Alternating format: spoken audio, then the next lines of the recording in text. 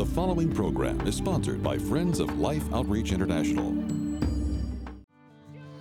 Coming up on Life Today, international speaker and best-selling author Lisa Bevere challenges you to face your fears and start living your destiny.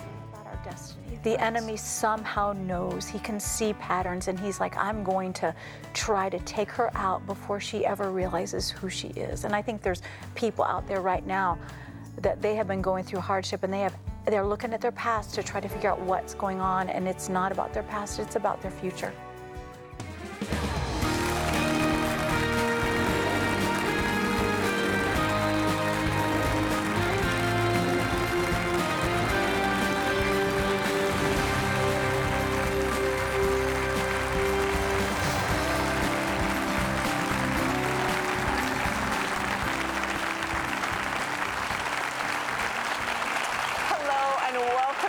Today, I'm so glad you decided to sit down and turn on the TV, and I pray that this 30 minutes will really impact your life. One of the things that we're thrilled to be able to share with you at the moment is a brand new teaching series called Living Your Destiny. And I mean, I can't wait to hear it myself, because we've got Beth Moore, one of the best Bible teachers that God ever deposited on the planet. We have Christine Kane, who is just like on fire for Jesus and sets fires all around the world and as people get set free. Then Sarah Jakes Roberts, Bishop T.D. Jakes' daughter, has such a powerful story. I get to share what it's like to live your destiny. And the fifth woman on this teaching series is my guest today. I'm crazy about this woman. Will you please help me welcome Lisa Bevere? Oh, I love you, Sheila. I love you. You know, I was saying to my husband before I came to the studio, I've spent so many years in ministry, whether I was working with Youth for Christ or working with the Dr. Billy Graham organization, with the 700 Club, all 20 years of Women of Faith. I have never in all my years met a woman who is a greater champion and encourager of other women than you. Oh, thank you. Now, I'm serious. Thank you from my heart and all the other women that you've encouraged. That's really... Is that something that has always been in you, Lisa? No, I didn't even like women. I hated them. When my husband proposed to me, I was like, you do not understand what you're getting. Because I am a woman's brain in a man's... no, wrong thing. Sorry about that. We need to edit that. No, I'm keeping that. No, I said, I am a man's brain in a woman's body. And he was like, I'm not comfortable with that. And I was like, no, you don't understand. I'm not like a woman. I'm nice. I'm you know. Whoa. I know. I'm not like a woman. I'm nice. I know. See, that's how wrong it was. But you know what I'm going to tell you, Sheila, is I had such a wound from my mother who tried so, she did so much better than her mother had done for her, but I've just felt like I can't connect with women. I don't know how to do this. I don't know their secret language. I'm so much more comfortable with guys. And so I remember God talking to me and said, I've called you to minister to women. I was like, no, anybody but women. I'll go anywhere. Please don't let me go to women. They're so mean. And he was like, you are a woman. And I said, I don't like them. And he said, I do. And I was like, okay. Jesus likes them. I need to change my mind. I actually totally relate to that. Yeah. So I want to know the journey that brought you from that place to the place where you're impacting more women around the world than most women I know. But let's go back a little bit. You shared a photograph. Yes, I did. On Instagram the other day. And as I'm flicking through I'm thinking, oh, there's my friend there. And there's Lisa Bevere's eye. Yes, I did do that. Okay, so yes, it wasn't just a selfie up close on steroids. It was my artificial eye. I had gone to an oculist. And you're supposed to get your eye replaced every 5 years, and I had stretched that out to 15, where it was becoming a problem. And so I was sitting there, and this man is painstakingly painting, looking at my eyes and trying to capture the color of my iris and painstakingly painting. And I thought, you know what? While I'm sitting here, I get so many questions about, can you take it out? Can you see through it? Is it glass? And so I thought, I'm just going to write a little bit of this answer. And then when I started unpacking the answer, Sheila, I remembered in that moment the name calling and the things that had happened since I was a little girl. So when did this happen to you, Lisa? When did you lose your eye? So I lost my eye at 5 to retinoblastoma. They had to remove it. One day I was running around the house with a flashlight. The next day I was in Riley Children's Hospital and my eye was removed. They normally catch it at anywhere from 8 weeks to a year and a half. And so the fact that they had caught it so late was an emergency. And so I just remember being at the hospital and I kept saying, am I going to get a shot? Am I going to get a shot? And so I was in shock when they were like, we're actually going to take out your eye. And I said, I'm actually leaving. I mean, I tried to run away and my world just became centered around that. People no longer saw me the same. 5 years of age, and kids can be cruel. Oh, I know. So, cyclops, one eye, those kind of things. And I was, in my high school, they wanted to prepare us for our future. So you had to take either speech or debate because arguing and talking are important things. And I thought, I cannot get up in front of people and argue. I'm so self-conscious. I'll try the speech class. And I had over-prepared. I had my little 3x5 cards and I was standing up there and I looked down and I tried to get my breath and I look up and one of the boys in the back row mouths, Cyclops. And I remember I just began to shake. I burst into tears. I went running down to the guidance counselor and I said, I can't do this. I can't do this. I'm handicapped. I can't do this. I'm not going to get a good grade in this class. I can't do it. You know what he said? You're right. You can't do this. You're right. And here's what happened, Sheila. His compassion for my situation in that moment, he said, you know what, you don't need to take speech. We're going to waive that requirement for you. And I said, now there's another class I'm having a really hard time with. And he said, what's that? I said, typing. I said, typing is impossible for me because back in the day, you had your hands on the keys, you turn your head to the side. I'm like, I can't even see my hands now. So I couldn't get above 25 words per minute. And he said, we'll waive typing and we'll waive speech. And I walked out and I thought, I'm free. I will never have to get up in front of people and speak. I will never have to type another paper. And I think God was laughing. He was like, oh, baby girl, it's okay. We won't make you get up in front of those 20 people. Yeah, we're just 20,000 people. Yeah, and we're just going to push you to the edge of diarrhea because we're going to put you on television. We're just going to keep it so that you the title of your next book, yes. The edge of diarrhea. Yeah. We'll put my eye in the front. So, but yeah, so, so many women, Sheila, it was interesting, the response, the engagement level on that particular picture was so high because so many women said, I didn't know. Or they said, my child lost her eye or his eye at 8 months. And I'm so thankful that I can see into the future that this isn't going to limit their lives. And, so, I had a husband who would not let me live small. I had a husband. I've met that husband. Yeah, you know what I'm talking about. That husband. Yes, and you know what I'm talking about. Yes. It was like a tornado. I mean, I'm happy he travels because I can only handle him in small bits. But it's the energy level. I'm like, oh my gosh. He's like, I don't drink coffee. I'm like, thank God. Thank God you don't drink coffee. I have to drink coffee to be with you. But when you met John, though, John Bevere, much loved here in this ministry. As are you. You're basically James's additional daughter. I am. James and Betty adore you. But when you first met John, did your feelings about yourself impact your feelings about the potential for a relationship with him? Yes. I mean, I actually felt like he was getting cheated. And that sounds terrible. But no, but this is what you would do. I remember saying to him, number one, I had come from a very different background. And John had kept himself pure. And John had been godly for the last 3 years, and I had been excelling in heathenism at the University of Arizona. Now, John led me to the Lord on our first date, and so he was always going to be someone I admired, but the idea of marrying him, that was beyond my ability to even think that I could be, and it sounds terrible, but worthy of that, that God would give me that kind of gift. And so when he shared, Jesus with me, I got born again. When he asked me to marry him, I was like, I don't know if I can have kids because they were saying that I was 100% carrier on this. And thank God that none of my kids did get it because it is true. If retinoblastoma is genetic, then the chances of your kids getting it is 50%.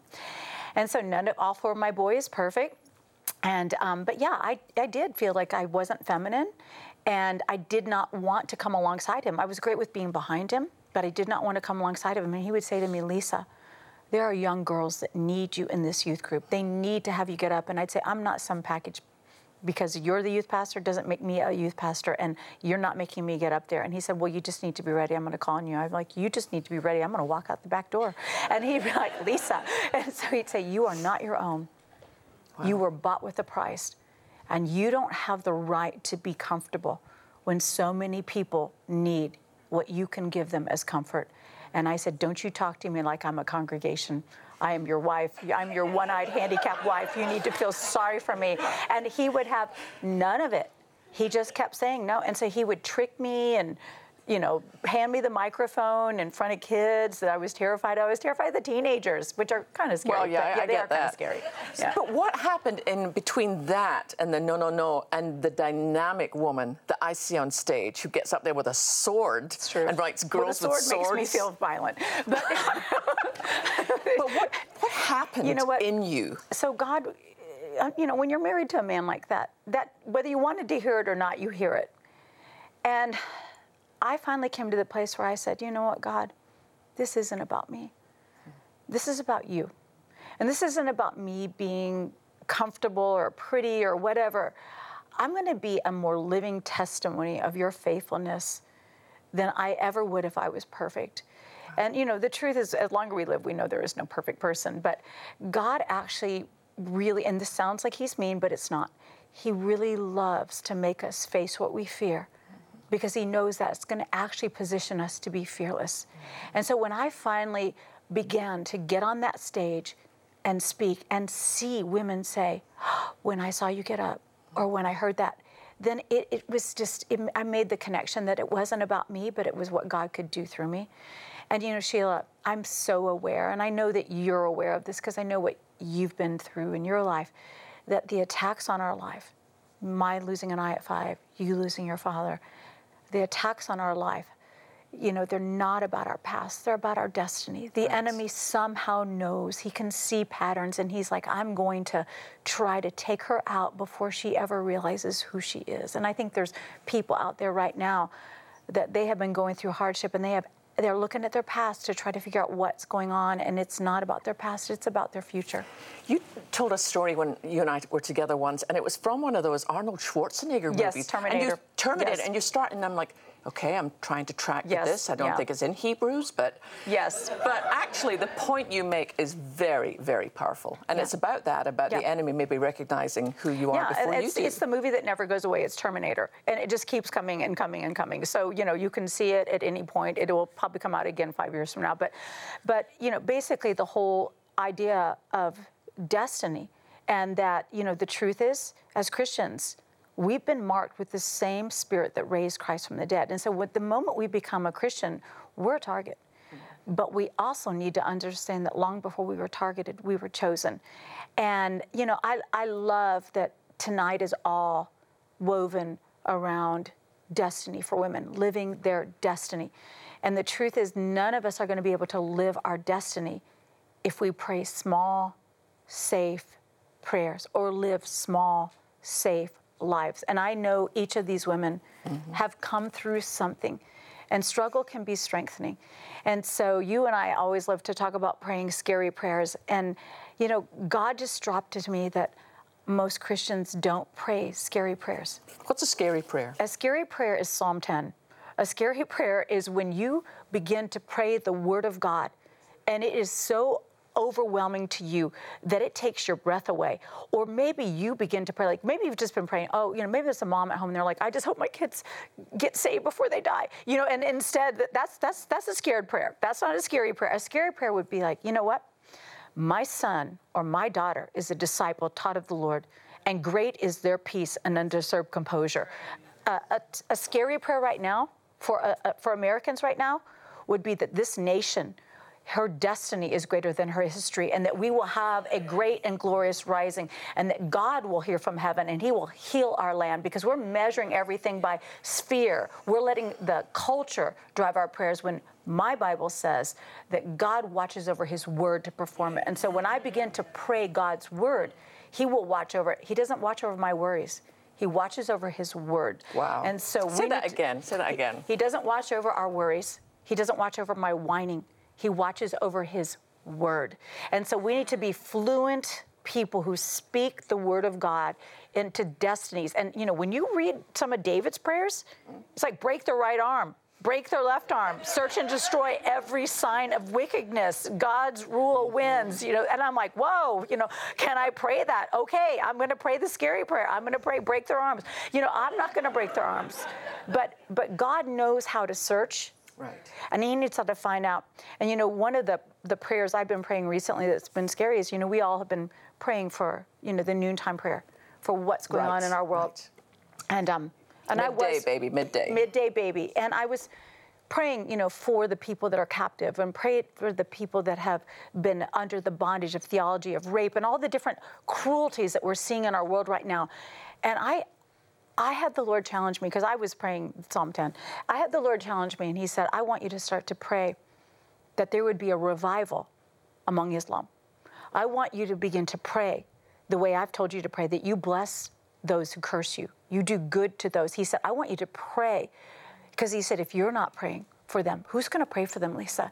Wow. And so I have been praying that Jesus, the man in white, is going to appear to them, that not only the captives, but the captors, because we know they're just as much bonded. Yeah. You know, that there will be a revival, that there'll be opening, that the gospel will go into places where none of us will ever go, and they will search and destroy every sign of wickedness. Oh, that is powerful. That is powerful, yeah. Wow. You know, my son Christian went to Passion this past year, and we got to watch some of it online, and John Piper gave such a powerful message. He said, it's not your job to stay alive, it's your job to stay in love with Christ. I love that. And when you're in love with Christ, it changes everything. Do you talk about this in our new series? I do. We unpack the entire version of the Terminator and the whole destiny and facing your fears. And so I'm the naughty version of that. That's my portion, the 1/5. No. I have heard the story, and trust me, I mean, it's worth getting this just to hear what Lisa has to say. It's one of those stories you start to listen to, and you're like, where on earth are you going? And then wham! I remember the first time I heard you share this, I literally had to get out the building and sit down and say, Lord, what was that? Because it was so impactful, and it makes you want to rise up. Yeah. There's something about when you hear the truth, you want to rise up. Yeah. Well, and people do need to live their destiny, because it isn't really about them. Yeah. It's about all of us, and it's about their legacy. And it is what we were saying, you know, the attacks are not about our history. They're about our destiny. And people need to get a little bit of an attitude. If they're going through something, you say, what is so frightening about me? That the enemy has launched a full-scale onslaught. And I love that Life Today believes in women, and they're encouraging women to live their destiny, because God has always created us to do that alongside the men. I think it's interesting that the enemy early on tried to take you out so that you wouldn't stand on a platform, so that you wouldn't write. And now you stand on platforms literally around the world, and you and John write prolifically. I also think it's interesting that one of our other teachers on this series is Christine Kane. And you remember last year she had the attack on, you know, throat cancer. Yeah, it's like so obvious, like her so voice. Obvious. And I remember talking to Nick after Christine was starting to recover, and he said, you know, the enemy really blew it. You know, if he was going to mess with Christine, he should just have killed her. Now he's just made her angry. You don't make Greeks and Sicilians angry. You don't do that. No. So, yeah, this is going to be a really powerful series. And we're going to send this to you for any gift that you send us, because right now I want to show you something where when we rise up and we become strong in who we are in Christ, we realize that there's a world out there, and it's on our watch, and that we can make a difference. Watch this with me, will you?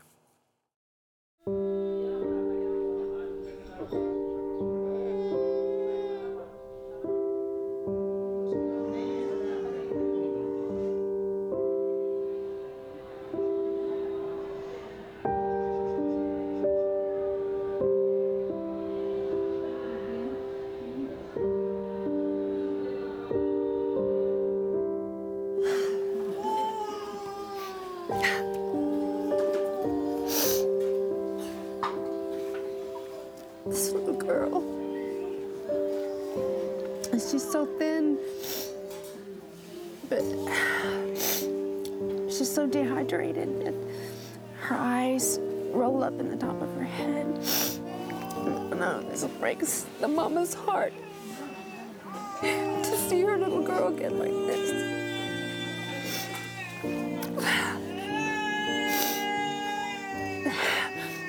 Malnutrition is so cruel to these little children. This mama needs our help. I've been sitting here praying for her. I've been saying Jesus' name. It's a powerful name over her. But he wants us to reach out to them. And I know that I'm just in one clinic, one little clinic, and there's so many thousands like this that need our help. Lord, help us. Lord, help us. We need to save these children's lives. That should never happen. In this day and age, with everything that we have, with all the resources we have, no mother should ever have to sit with her baby sitting on her lap, whose eyes are rolled back simply because they're so dehydrated. That was our darling Jeannie Rogers in there. Jeannie and I are going back to Angola soon. But the thing is, if we do something now, the children that we help are not going to get to that stage. See, we're going to minister to those children that are already there, that are in the hospital, that are desperate, and we're going to take them food, and we're going to make sure they get proper hydration so that they're able to recover. But the other thing that we want to do is, this year we want to feed 400,000 children, and I want to get to them before they get to that stage. Because as a mom, how helpless would you feel? I mean, everything within you, every single instinct within you is to provide for your child, to make sure that they're strong. And how does that little one even sleep at night? And how does that mom sleep at night? I love the fact that Jeannie was there praying over them, because that's what we do when we go there. We don't just provide food and water, but we have a chance to worship with these people too, and to pray over them. But I imagine a mom like that sitting there praying, God, if you see me in this barren land, will you please send help? And so here we are. It's us. We're God's guys and girls. We get to rise to the occasion and do something. And it takes so little. Do you know that if you simply give a gift today of $30, you will feed 3 little ones like that for 3 months for $30.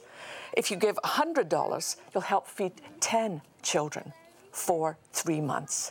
Some of you have been blessed with more resources, which I always think is such a gift, because you're able, the more that God gives you, the more you can give back. And so for $1,400, you can help sponsor a whole school, feed every child in that school for 3 months. And you know, sometimes it's the way we get these little children to come to school, because they're weak and they're not motivated, but they hear, well, there's going to be a meal if I go to school. So they go to school, they get a meal, they get to learn. It changes their destiny. We have been talking today about living your destiny, never about us. It's all about those children. So if God has really blessed you, then for $5,600, we can actually feed that whole school, all the children, for a whole year. You know, this life will be over like that. I want to make sure these kids come with us, that we all get to stand and worship around the throne. So please call that number. Call now. Go online, lifetoday.org. Give the best gift that you possibly can. In remote and impoverished areas of Africa, families are suffering, facing death by starvation, and those hit the hardest are the children. Life's Mission Feeding Program is there, ready to feed and care for these children in crisis areas of Angola, Mozambique, and Sudan. With all of our previous reserves gone and Southern Africa facing its worst drought and food shortage in years, we urgently need to replenish our food supplies to reach 400,000 children counting on us. Your life-saving gift of $30, $50, or $100 will help feed and care for 3, 5, or 10 children for the next 3 months. Please also consider a special gift of $1,400 to help sponsor a school and help feed 140 children for 3 full months. With your gift of any amount, we'll send you the brand new audio series, Living Your Destiny. Hear 5 outstanding Bible teachers and women of faith share how to live the life God destined for you. With your gift of $100 or more, you'll also receive The Longing in Me by Sheila Walsh and Unashamed by Christine Kane. And finally, with your gift of $1,000 or more, be sure to request Majesty, our 2016 commemorative bronze sculpture. Please call, write, or go online today and make your gift of life to help feed and care for hungry children.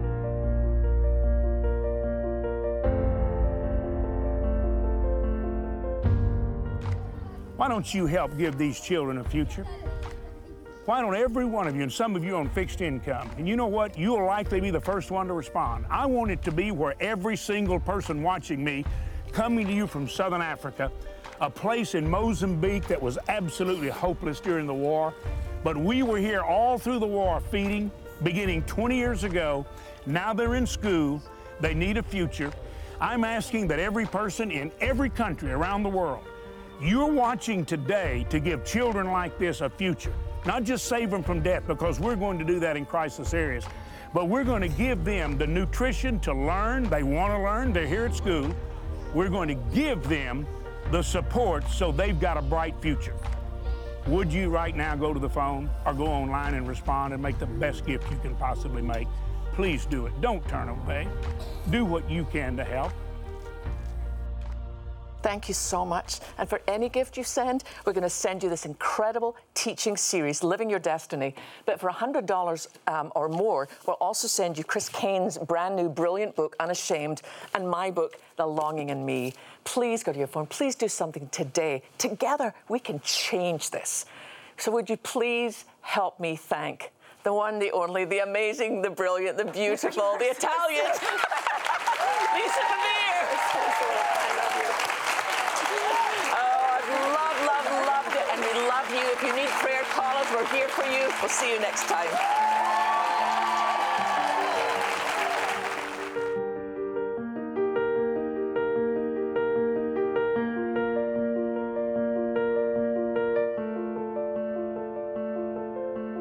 Oh, you can hear me cry, see my dreams all die from where you're standing on your own. It's so quiet here, and I feel so cold. This house no longer feels like home.